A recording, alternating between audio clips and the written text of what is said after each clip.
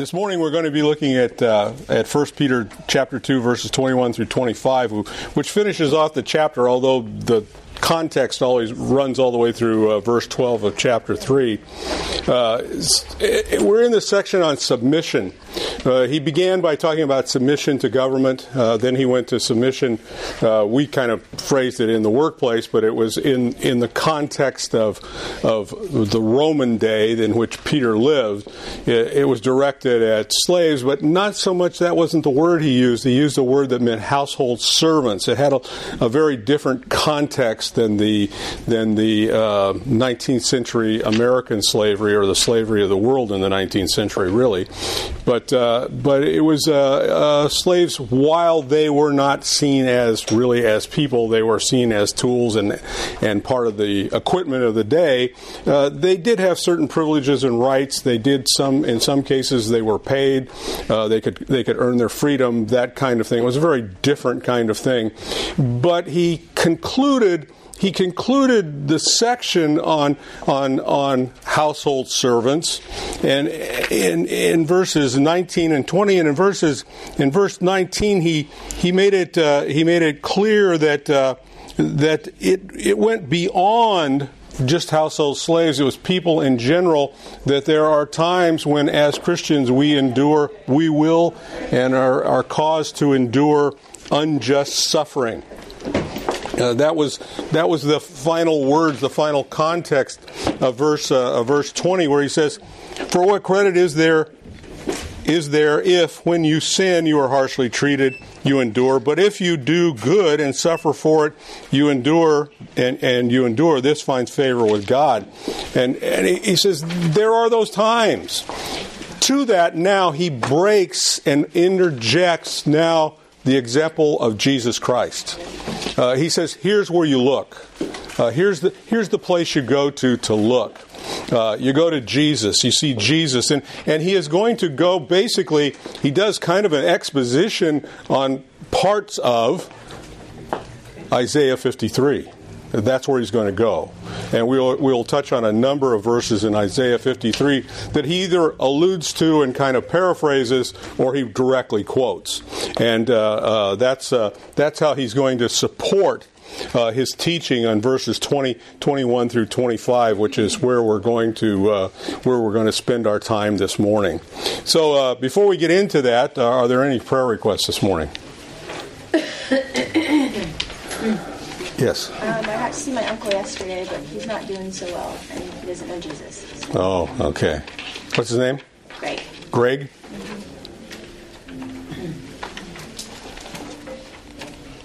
Anyway, you might. I would appreciate you keeping my family in prayer, especially Kathy, as she deals with. As we all deal with what's going on with her. She just, this morning was I think she had no energy and didn't want to go. And since Michael has had this congestion in his chest and been coughing, and he's better today. He was staying home. I think she just decided she wasn't getting up. So anyway, just kind of keep us in prayer as that goes on. But at any rate, Bob, would you open us this morning, please? Heavenly Father, what a privilege it is, Lord, for us to gather this morning, hear your word opened, and pray that we would just be attentive to what John has to share with us. Just pray that you would be with him as he teaches. Pray that your word would be clear, and that we would have hearts that would receive. Pray that you would be with these prayer requests as well, Lord. Health is always an issue. And so we bring that to you, Lord, asking for your gracious hand and mercy upon those that are not feeling well today. We ask all this in Jesus' name. Amen. Amen. So this morning we're going to be looking first of all at Jesus as our example in verses 21 through 23. And Peter writes there, he says, "For to this you have been called, since Christ also suffered for you, leaving you an example that you should follow in his steps.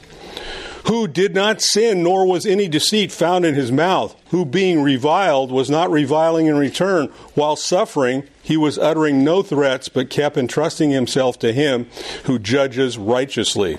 So the first thing he points to and the first thing he says is based upon, and this really, the first few words of 21 tie back to verse 20 that we just read. When you suffer unjustly, look to Jesus as the example, is what he's saying here.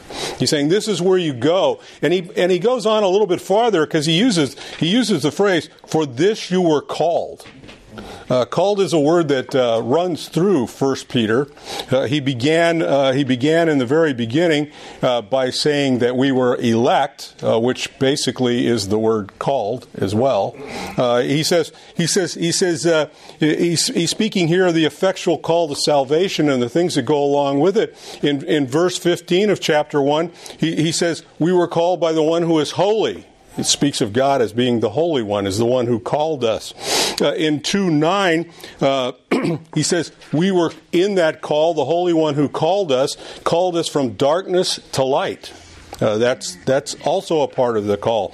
Here, he says, within that call, we may endure unjust suffering. Suffering may be a part of the Christian experience in this life, and that's what he's telling us here. And then in chapter 3, verse 9, he's going to say that call included an inheritance, an inherited blessing, if you will. And in 5:10. He says this, he says, and after you have suffered for a little while, the God of all grace, who called you to his eternal glory in Christ, will himself will restore, strengthen, confirm, and ground you. All of these things are a part of that. In 2 Peter 1:3, he says this, seeing that his divine power has granted to us everything pertaining to life and godliness through the full knowledge of him who called us by his own glory and excellence. And so all of this is wrapped up in the call, and a part of that call is Christians at times will suffer, and that suffering may be unjust. That's what Peter is telling us here. The call includes unjust suffering in this life, just as he noted in 5:10. That is a mark. It's then how does the believer respond to that? Is the idea here? And he is saying Jesus then is the example. That's what he's saying. He says he's our example. This is where we go. He says, since Christ also suffered for you. That's the first thing we must remember. He's telling us, look back to Jesus. What did Jesus do on your behalf? He suffered incredibly. Is the idea that he's saying here. Christ suffered for you, leading up to his death, which he's going to discuss then in verse 24. He says, as an example for the believer to follow in that suffering. The word example is an interesting word. I was just thinking of an example. You think, well, it's like anything. It just stands there, something you look at and remember this kind of an example of that. But it's a very specific word. It's a word from education, actually. It's how children are taught to write, is what this word means. The Greek uses of this word. And I got to thinking about it because I remember sitting with my children and my grandchildren doing this, where they sent home a mimeograph paper and it had these dotted lines showing how the letter looked, and then the kid had to take his pencil and fill it in. That's what this word means. It also is used for when they get a little bit better and they have the letters written at the top of the page, and then they're to copy them on the lines below. That's what this word pictures. It says how a child was taught to trace and print letters, either over them or as examples to follow. That's what he's saying. Like a child is trained to write, you're to follow Jesus as an example. He sets the example. We're to trace his example. Is the idea here. That's what he's saying to us. And then he goes on. He says, as an example, you should follow in his steps. That's the next thing he says. Steps here is a word that means footprints or tracks. That's the idea here. We're to follow his example. We're to trace his footsteps. Is literally what he is saying. Hebrews 12:2 tells us that we're to fix our eyes upon Jesus, who is the author and the perfecter of our faith. Some translators take that word author and they translate it trailblazer. It can be translated that way. He's the one who set the pace. He's the one who laid out the path. He's the one who set the course that we are to follow. That's what Peter is saying here. And we are to see him as the one whose steps we trace along that path. That's the picture he's painting for us. And it can mean unjust suffering. So believers are to trace Jesus' footprints in how he suffered.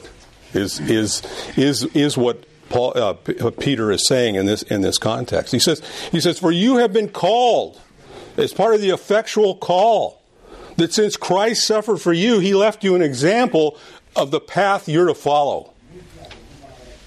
That's what he's done. He's left for you the path to follow. That's verse 21. And then he goes on to verse 22.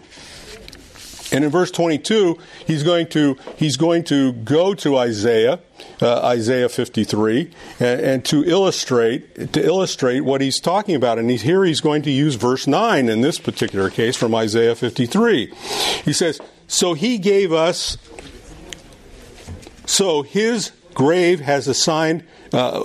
assigned with wicked men, yet he was with a rich man in his death, because he had done no violence, nor was there any deceit in his mouth. And it's the latter part of the verse that Peter is going to use here in verse 22. Who did not sin, nor was there any deceit found in his mouth. Now Peter changes a word here.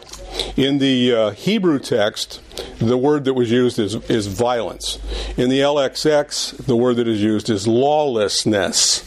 Both of these are references to sin. And that's basically the idea. Peter, as an inspired writer, is making a comment on the text of Isaiah 53, verse 9.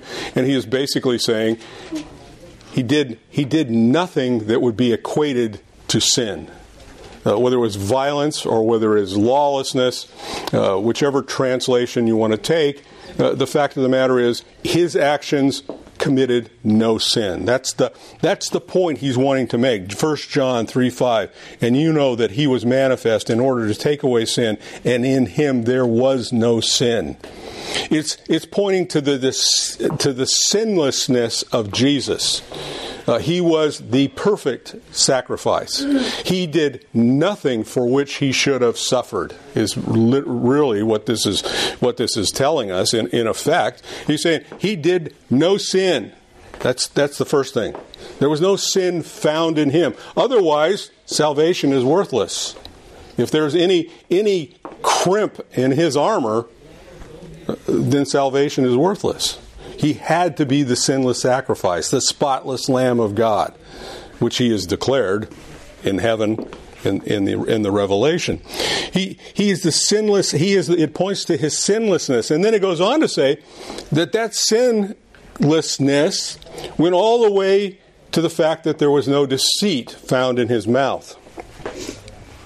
James chapter 3, verse 6 speaks about the mouth. And it says this, and the tongue is a fire and a very word of unrighteousness. The tongue is set among our members as that which defiles the entire body and sets on fire the course of our existence, and is set on fire by hell. You know, I don't know about you, but I seem to constantly get in trouble for something I say. Especially with Kathy, but nevertheless, it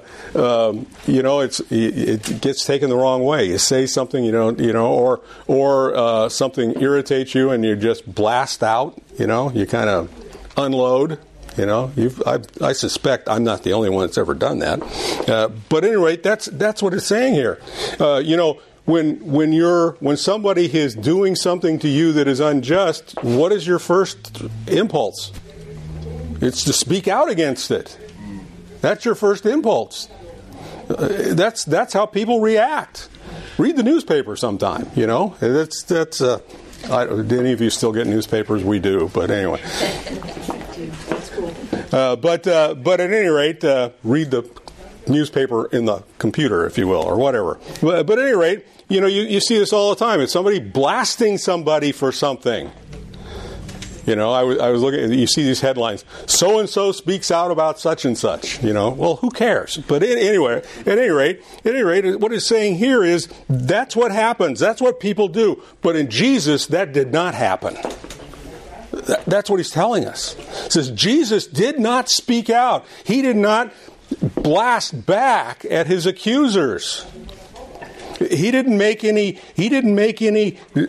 comment about them. There was no deceit found in his mouth. And if you remember in Isaiah 6:5, Isaiah, in the face of holy God, his response is, "Woe is me, I'm undone. I'm a man of unclean lips and of a people of unclean lips." He thought he was going to die because he recognized his sin.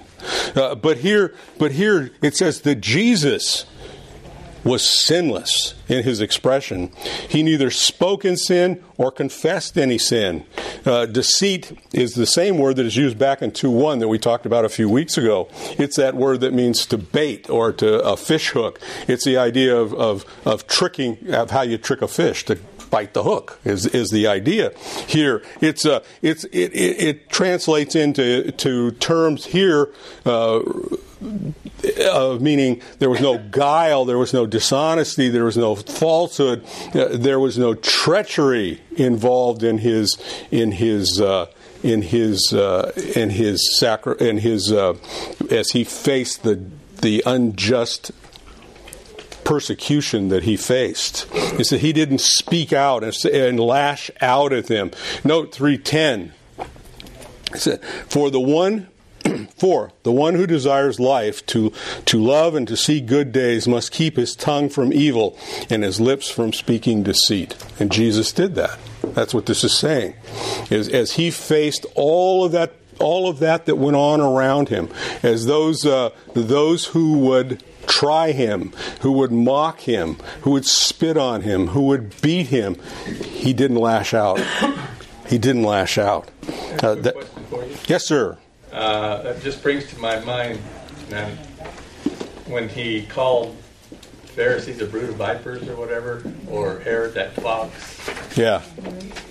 Is that how does that fit into there? I mean, they were really vipers. Well, this is specifically directed at the time of when we're leading up to the crucifixion, and it's basically from the time they arrest him till they crucify him. That's the time frame here. In the other teaching, that's a little bit different. You know, it's a little bit different. He is pointing out their sin. He is trying to correct them. He's trying to bring them back to where they need to be by hitting them in the face with it. But there's no deceit in that, because what he said is true. Yeah. It's absolute truth. And it wasn't a lashing out so much against them in anger because of something, a retaliation. That's the word I was looking for. It wasn't a retaliatory event. What this is saying here, there's no retaliation going on, would be probably the best way to put this. He's not retaliating against these people with his mouth. He's not cursing them or calling them names or calling any kind of fire. Yeah, keep in mind, here's I always think the interesting thing to all this. He could have spoke one word and all this would have stopped. I mean, he could have spoke one word and the world would have stopped. And he didn't. You know, that wasn't the plan. He was submitted to the plan, to the holy plan, to the plan to save mankind. That's ultimately what is seen here. Anyway, at any rate, there was no guile, no dishonesty, no falsehood, no treachery in his speech. And then in verse 23 he says, "Who being reviled was not reviling in return. While suffering, he was uttering no threats, but kept himself to him who judges rightly." So here we go on even farther in this. Now he's referring to Isaiah 53 verse 7 in this particular instance, where it says, He was opposed and he was afflicted, yet he did not open his mouth. Like a lamb that is led to slaughter, And like a sheep that is silent before its shears, he did not open his mouth. And of course, this is all at that particular point. This is the point where we're from his arrest in Gethsemane up to the crucifixion. This is the time frame that we're looking at here. He says he was not reviled, and he didn't. Being reviled, he did not revile in return. Revile is a present tense participle, meaning that this was intense verbal abuse. That's the idea here. It's abusive, vile language that was repeated over and over again as an assault on him. One commentator said it's the idea of piling it on. That's the picture here. It wasn't just a short event. It went on and on and on as the idea. Matthew chapter 26, Luke chapter 23, Matthew chapter 27. In all of those texts, there is the idea of the mocking that they did of Jesus during this time. Yes. Even at his trial, he didn't defend himself. Right, exactly. It's the whole time. It's from Gethsemane through the various trials, the trial before Pilate, the trial before the Sanhedrin. He didn't defend himself. That he spoke. He didn't utter anything back. Is the idea? It's aggravated verbal abuse is the idea here. And as I said, it goes from his arrest through the trials to the cross. And even while he was on the cross, they were still mocking him. And he didn't return. It's the idea is while they were reviling him, he didn't. Jesus did not return the abuse. He did not revile in return. And for us human beings, that's just kind of maybe a little bit beyond our ability sometimes. We look at that and go, how did he take it? Well, he was Jesus. Anyway, but here we have the creator of the universe, who the world, who could have sent, with a word, could have sent this entire crowd, not to mention all of mankind, straight into eternal hell. And yet he did nothing, because your and my salvation was on his mind. That's what he was about. And that's why. To me, I would have wanted to retaliate in some way, even if it was just an idle threat. I mean, what could you really do when you're nailed to a cross? But nevertheless, even if it was just an idle threat, you would have done that. I was thinking about this. I'll have to admit to this. I kind of like action movies. And I got to thinking about it, and you realize the theme of every action movie is one thing: revenge. Mm-hmm. There was no revenge in Jesus. There was none of that going on here. He didn't get mad at all. While suffering, he uttered no threats. And it says that he kept entrusting himself to him who judges rightly. Entrust is a word that means to commit or to hand over. And it's in a Greek tense. It's called the perfect tense. It means it's a repeated past action. And what it literally means is, as the abuse kept coming, he kept handing himself over. That's what it means. It was a continual action. He kept handing himself over. Every time it happened, he handed himself over to God, understanding that in the hands of holy God, judgment will come. And that's where we need to understand is, no matter what goes on in this world, there is a day they will face the judge, the righteous judge. And so will we. Not for the same reason, though. He always handed himself over to the Father. And that includes up to the very moment that he gave up his spirit. Luke 23:64. Father, unto your hands I commit my spirit. Having said this, he breathed his last. That's the picture that he wants us to understand. This is what Jesus did on the cross. Jesus could accept the suffering because Because he trusted fully in the divine plan of God. That's the idea here. Him who judges righteously. John 17:25. Jesus in his prayer says this: "O righteous Father, although the world has not known you, yet I have known you, and these have known that you sent me." That's the prayer that he made. We can know this too, because we know Jesus. And we know Jesus came from the Father. And we know that we can entrust ourselves to Him. That's the idea. Jesus knows that God would vindicate Him. And this is to be an example to believers, or to look to follow when they are facing suffering. Incidentally, I was just kind of thinking about this. I've been around church a while, and I've heard a lot of evangelistic messages, and I've seen a lot of evangelistic plans that have come down from time to time. Here's this little booklet, you use this to lead people to the Lord. And a lot of them are very good. They're very handy tools, and they're very, very good. But one of the things that was interesting, when I was in seminary, Grace Church was working on their evangelism plan, and they had gone to back, Florida, where the evangelism explosion started, and they had gone through their deal, and they liked their material except for one thing. Evangelism explosion asks you to ask for a commitment, and then after asking for the commitment, they tell you what the commitment means. And so Grace Church said, no, we're going to tell them what the commitment means, then ask for the commitment.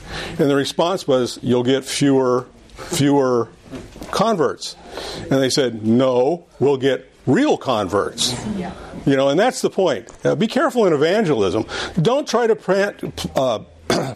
picture Christianity as a panacea. That I've heard people say, come to Christ and it saves all your problems. No, I've had more problems since coming to Christ than I ever had that I remember before. Only because I didn't recognize what the problems were, but nevertheless, don't paint it that way. Don't paint it that way. There's a lot of people who make a commitment and then realize, well, I didn't buy into this. This isn't what I wanted, So, you just got to be careful. You got to understand this, that coming along with being saved, part of that call is you might be called to suffer. And all of us will face some of it somewhere, sometime. My daughter, when she was in high school, in one of her, I don't remember what class it was in. It was probably an English class. Somehow English classes do this kind of stuff. But anyway, she had to write a paper, and it was about abortion. And she wrote a very anti-abortion paper. And the teacher gave her a very, very low grade on it because the teacher didn't agree. She took the paper to the head of the English department, and the head of the English department said, "This is a solid B paper. I don't know why you got a D on it." She knew. It didn't agree. Well, very often that's what happens. We'll suffer in various ways. There's a report in the paper where a Christian group went into a restaurant. They made reservations. I don't know if you saw this. They made reservations in this restaurant. And an hour before they were due to show up, the restaurant canceled their reservations because they felt that it was a safety issue having Christians come into the restaurant because of their stand against LBG, the alphabet people. I can't get them all right. But anyway, because and they had some people who worked in their restaurant who were in that group. See, that's guarantee their employees wouldn't attack their customers. They didn't say that, but I think they were trying to imply it would be the other way. Where was this? Virginia? Yeah, you asked and I forgot. I read it. I just read the follow-up thing on it, and I forgot where it was. But yeah, it was in Virginia. Virginia has lots of problems. You see that? What's his name?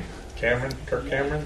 Yeah. Oh yeah. Tried to read that book in the library, and but the library's full of alphabet people books. They did the Drag Queen, but not the Christian book. Yeah. You can have that. Wayne Gundrum in his commentary says this: "It is important to note that Peter here commends neither the supposed therapeutic value of expressing one's anger when wrong, or merely holding the anger in trying to suppress it. Both are self-dependent solutions, but rather repeatedly and continually committing the situation into God's hands. That's the idea here. That's the example Jesus set. We are to commit whatever we are facing to God. That's where we're to go. And we're to do it continually. Because it's not a one-time thing. It's not a one-time thing. You know, whatever you're facing in life, and it may not be overt persecution. It may be trouble within your own life. It may be like for us, it's a health issue that's going on. It's a daily commitment. It's a daily commitment of that to God to get you through. That's the idea here. Paul put it this way in 2 Corinthians, I knew it was in here somewhere. 2 Corinthians chapter 4, verses 17 to 18. He said this, "If anyone is in Christ, he is a new creation, and old things have passed away. Behold, all things become new. Now all these things are from God, who reconciles us to himself through Christ, who gave us the ministry of reconciliation." So the important thing here is to understand who we are. To understand who we are. And actually, I read the wrong passage. I think I read the wrong passage. The passage, I think it's 1 Corinthians. Maybe it's 1 Corinthians. It's always good when you mark everything wrong. Although that was a good passage. Yeah.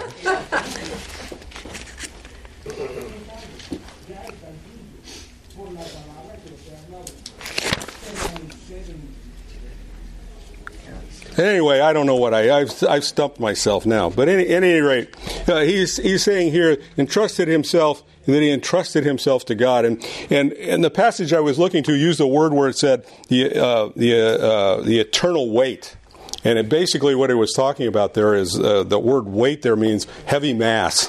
That's what it means, and the idea that we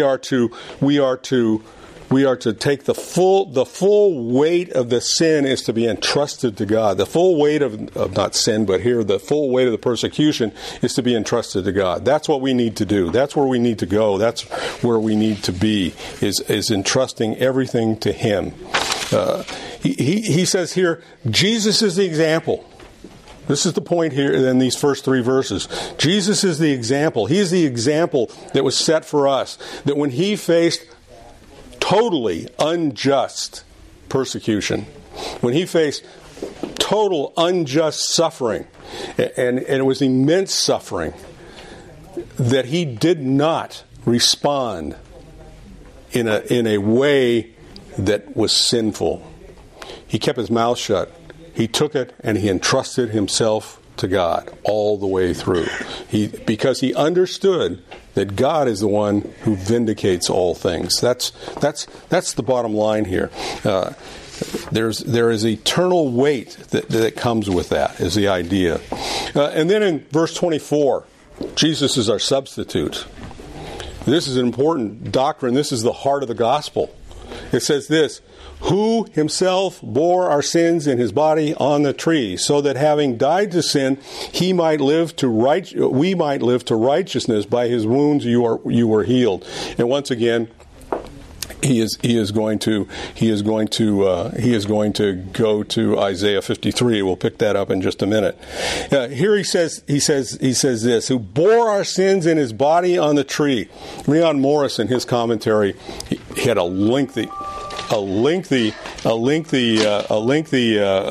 statement on it. And I just picked out a couple of phrases that he had. He says, "If Christ is not my substitute, I still occupy the place of a condemned sinner."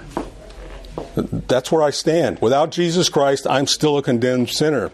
If my penalty was not bore by Him, it still hangs over me. That's what he's saying here. Because here we have come to the situation that Christ's suffering was as a substitute for what I was due. His death was a substitute for me. He stood in my place, is the idea here. And this is the heart of the gospel. This is the very heart of the gospel. Without him, I'm still guilty. Without him, I face the penalty. That's the idea. Galatians chapter 3, verse 13. Christ redeemed us from the curse of the law, having become a curse for us, as is written, everyone who hangs, accursed is everyone who hangs on a tree, which is incidentally why very often the New Testament writers use the phrase tree rather than cross. There are those who have written volumes of ink on trying to say, well, really the crucifixion was this way. It was on a single pole and it didn't have a crossbar on it. We know from Roman history how they did it, but understand, what is a cross made out of? A tree. So you just don't. You just don't need to get carried away with that. And basically, Peter used the word tree because it coincides with the curse of Deuteronomy 21:23. Cursed is anyone who hangs on a tree. What we just read, quoted by Paul in Galatians. And now he's going to allude to Isaiah 53 once again. Here he alludes; he doesn't directly quote. And he's going to take verses 4 through 5 and then 11.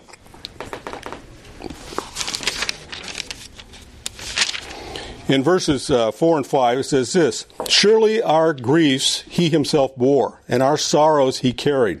Yet we ourselves esteemed him stricken, smitten of God, and afflicted. But he was pierced through for our transgression. He was crushed for our iniquity. The chastening of our peace fell upon him, and by his wounds we were healed. And verse 11 says, as a result of the anguish of his soul, he will see it and be satisfied. By his knowledge, the righteous one, my servant, will justify the many, and he will bear their iniquity. This is all references to the substitutionary act that Christ did on my behalf, and your behalf, and all believers' behalf. That's what he's saying here. 2 Corinthians 5:21, made him sin who knew no sin to be sin on our behalf, so that we might become the righteousness of God. That's what his substitutionary death did. He carried the burden of my sin. He paid the penalty for my sin. He stood in my place. There was an old story that I was taught years ago that was supposed to be was one of these stories you could kind of use to illustrate the sacrifice of Jesus in an evangelistic mood. And you may have heard it. If you have, forgive me. If you haven't, it's pretty good. But at any rate, basically, it speaks of a time of a Viking village in which they were very depressed and running out of food, and the king had rationed all the food in the village, and he had placed a guard over the food, and the guard came to him and told the king, he says, we have somebody pilfering food. And the king says, well, who was it? And the guard very timidly says, your mother. And the king says, and the king had authorized flogging as the punishment for stealing food. And so he basically had his mother brought and tied to the post. And when the flog was lifted back and ready to strike her, he laid his own body over her. That's what Christ did. You were supposed to be tied to the pole. You were supposed to be nailed to the tree. But he went there instead. That's the picture here. That's the picture he wants us to see. That's the idea. He became sin on my behalf that I can become the righteousness of God. That's what his substitute did. And it says, he says, who himself, which is a word that stresses the fact that it was voluntary. There was no coercion involved in his sacrifice. He did it because out of love, John 3:16. He did it to show mercy, and he provided grace through that. That was the idea of it. This was the nature of sacrifice, voluntary. And he says he bore it. He carried the massive weight of sin. And incidentally, that sin didn't just go to you and me. It went to the whole of creation. Romans chapter 8, 22, where it tells us that the whole creation groans and suffers as a result of sin. That's the idea here. He bore it all. It's a redemption of the creation, in effect. Well, in reality. And he says, but also he says, of our sin, all of it, past, present, future, for those who have placed their trust in Jesus Christ, that is, who have come to faith in Him, who put their faith in that sacrifice that He made, that they understand that substitutionary death, that He took my place.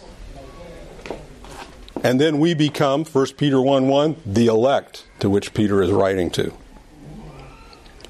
And those are the ones whom He saved. And he says, he goes on and he says, having died to sin, which is an interesting word. It means to be away from. It isn't the normal word for die, the cessation of life. It has a little different ring to it. This word means to be away from, to depart, be missing, or cease existing. Basically, what he is saying here is Christ bore our sins in our body so that having died to sin, we might live to righteousness.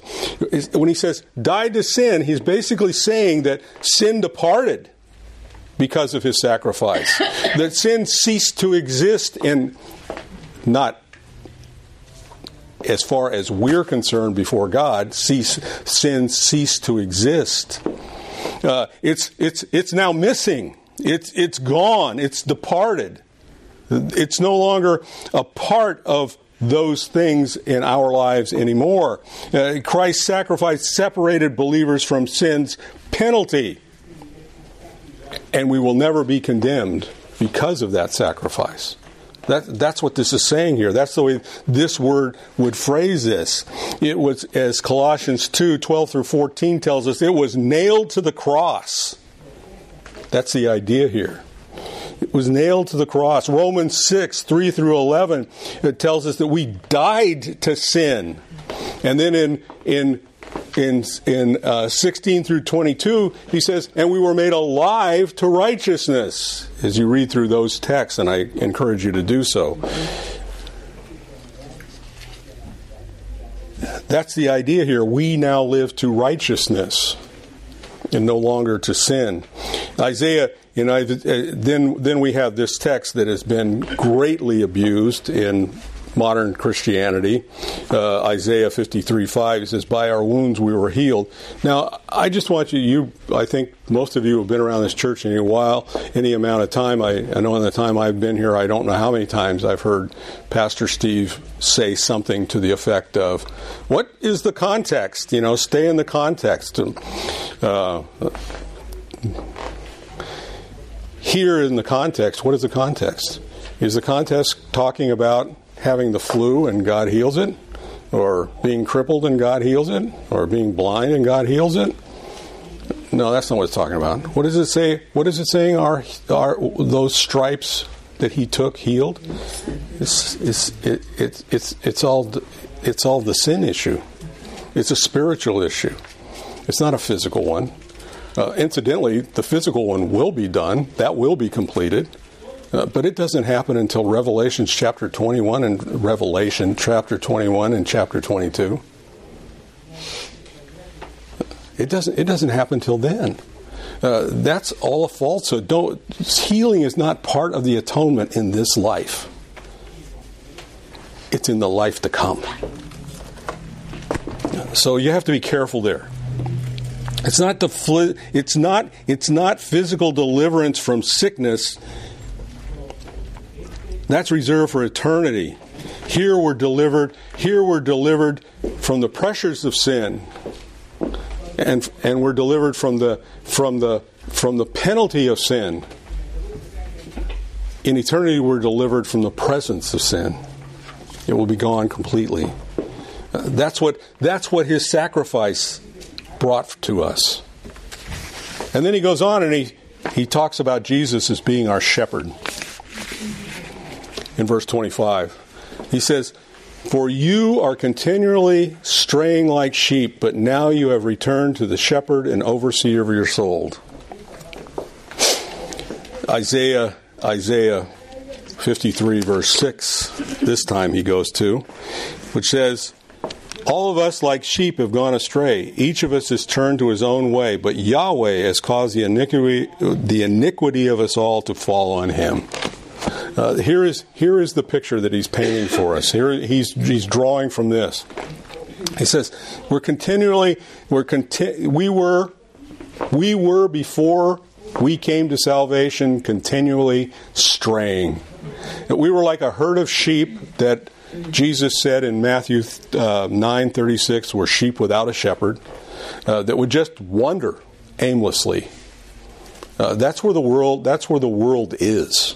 I mean, it doesn't take much to see that. We've just got people wandering aimlessly. They look for something to tie onto. But they're just wandering. They're like a herd. They're like a bunch of sheep that have just wandered off. Sheep are an interesting group of animals because they don't function very well. They will go eat the wrong stuff. They will wander off into places they shouldn't be. They will do dumb things, just like a lot of people. And that's what he's saying here. He's saying they're just wandering about. But at salvation, we returned. We came to the shepherd and overseer of our soul. But now that we have returned to him, that's the idea here. He says, you return. It's the idea. And this word returned, actually, I don't know if it's a really good English translation. It's probably the best they could do. But it's a word that really pictures repentance. It's a word that means to turn. That's what it means. It means that we turned. We turned from our wandering is the idea here. That's what he's saying. We turned from that. We turned from the aimless wandering. We returned from the aimless wandering to the shepherd and overseer of our soul. That's the idea. We repented and came to Christ. Literally, that's not literally how he worded it, but that's how it could be translated. He's saying it's a turning. We're no longer wandering. We've turned from wandering sin to Christ's faith. That's what he's picturing here. He says, we're no longer a bunch of lost sheep. We're now a herd that's put together. That's protected, that's looked after, that's fed, that's watered, that's in the right pasture, and has the boundaries that it needs around it.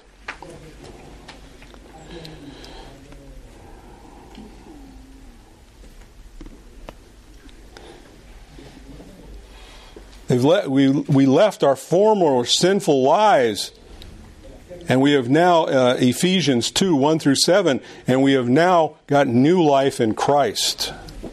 Ephesians 5, 15 through 17. Galatians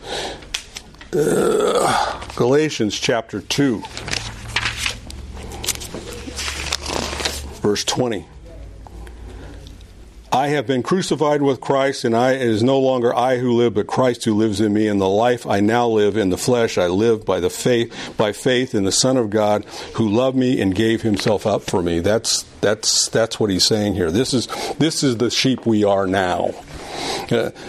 Sheep need a shepherd to oversee, to protect them, and to care for them. For the believer, Peter reminds them that Jesus is our shepherd and overseer. These are two very important biblical words. It is poimen, which is the word we get shepherd from. In Greek, it meant shepherd. It got over the years. It was taken into the Latin word from which we got the word pastor. That's where that word came from. The Greek word is shepherd, poimen.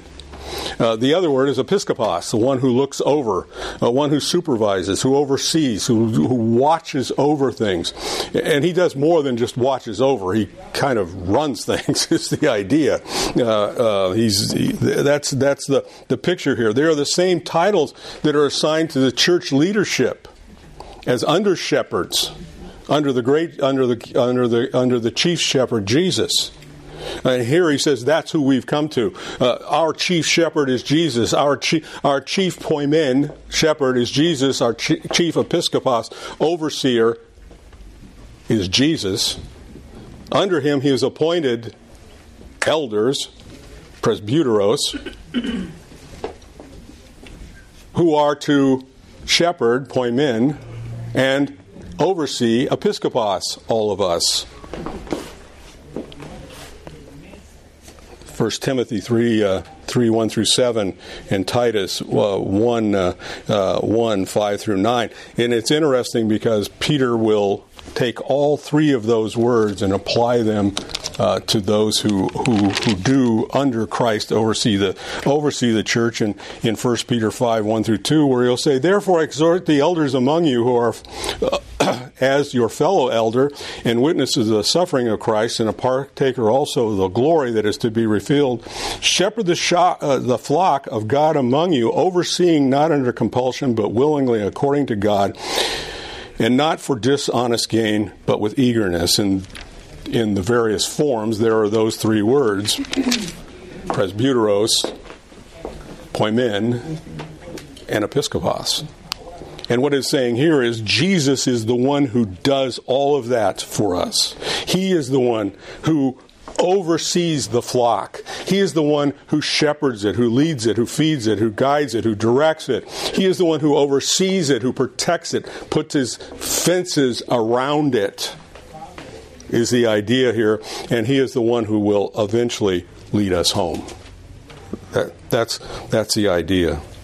As we come to this text that Peter interjected into this text on submission, and remembering that submission could have a price in this life, that it could come with it some unjust suffering, some things that are not so pleasant. He reminds us that Jesus suffered those things on our behalf, and he has set the example for us. And he says Jesus is the example we are to follow when we face suffering. We're to remember the sacrifices that he made as our substitute, taking the full wrath of God for me. That's what he did. And then, not only that, he is now acting as the good shepherd who oversees the flock, who feeds, directs, guides, and protects. That's what Peter wants to remind us. Remember, God has called you to submit to government, to submit within your workplace, and eventually, and we will look next week at submitting in the home. He says there is this lining up that God has set order over all of these things. And with that, if there are difficulties that arise, you're to take them to Jesus. You're to look to him as your example. And you're to act the way he would have acted, or he did act, if you would. Are there any comments or questions this morning? Still can't remember what text I wrote down wrong. Is it? Okay. Maybe it was the right one. Just didn't sound right when I read it. Anyway, okay, let's pray. Lord God, we thank you this morning as we look at this, and we just ask, Lord, that we as your people, as those who you have called out of darkness into your marvelous light, that you've called to receive a great inheritance and a great blessing, that with that call in this life, sometimes there are times of trouble and suffering, and that we would look to Jesus, who is the author and the finisher of our faith, who is the one who blazed the trail, who is the one who set the path, and who is our example, that we are to trace his footsteps, and in so honor you and give glory and praise to your name. We would ask that we would do this, and we would ask that you would be with this company and keep us as we go into our worship service this morning, that it would all be a glory to your everlasting name, for we ask this in Jesus' name. Amen.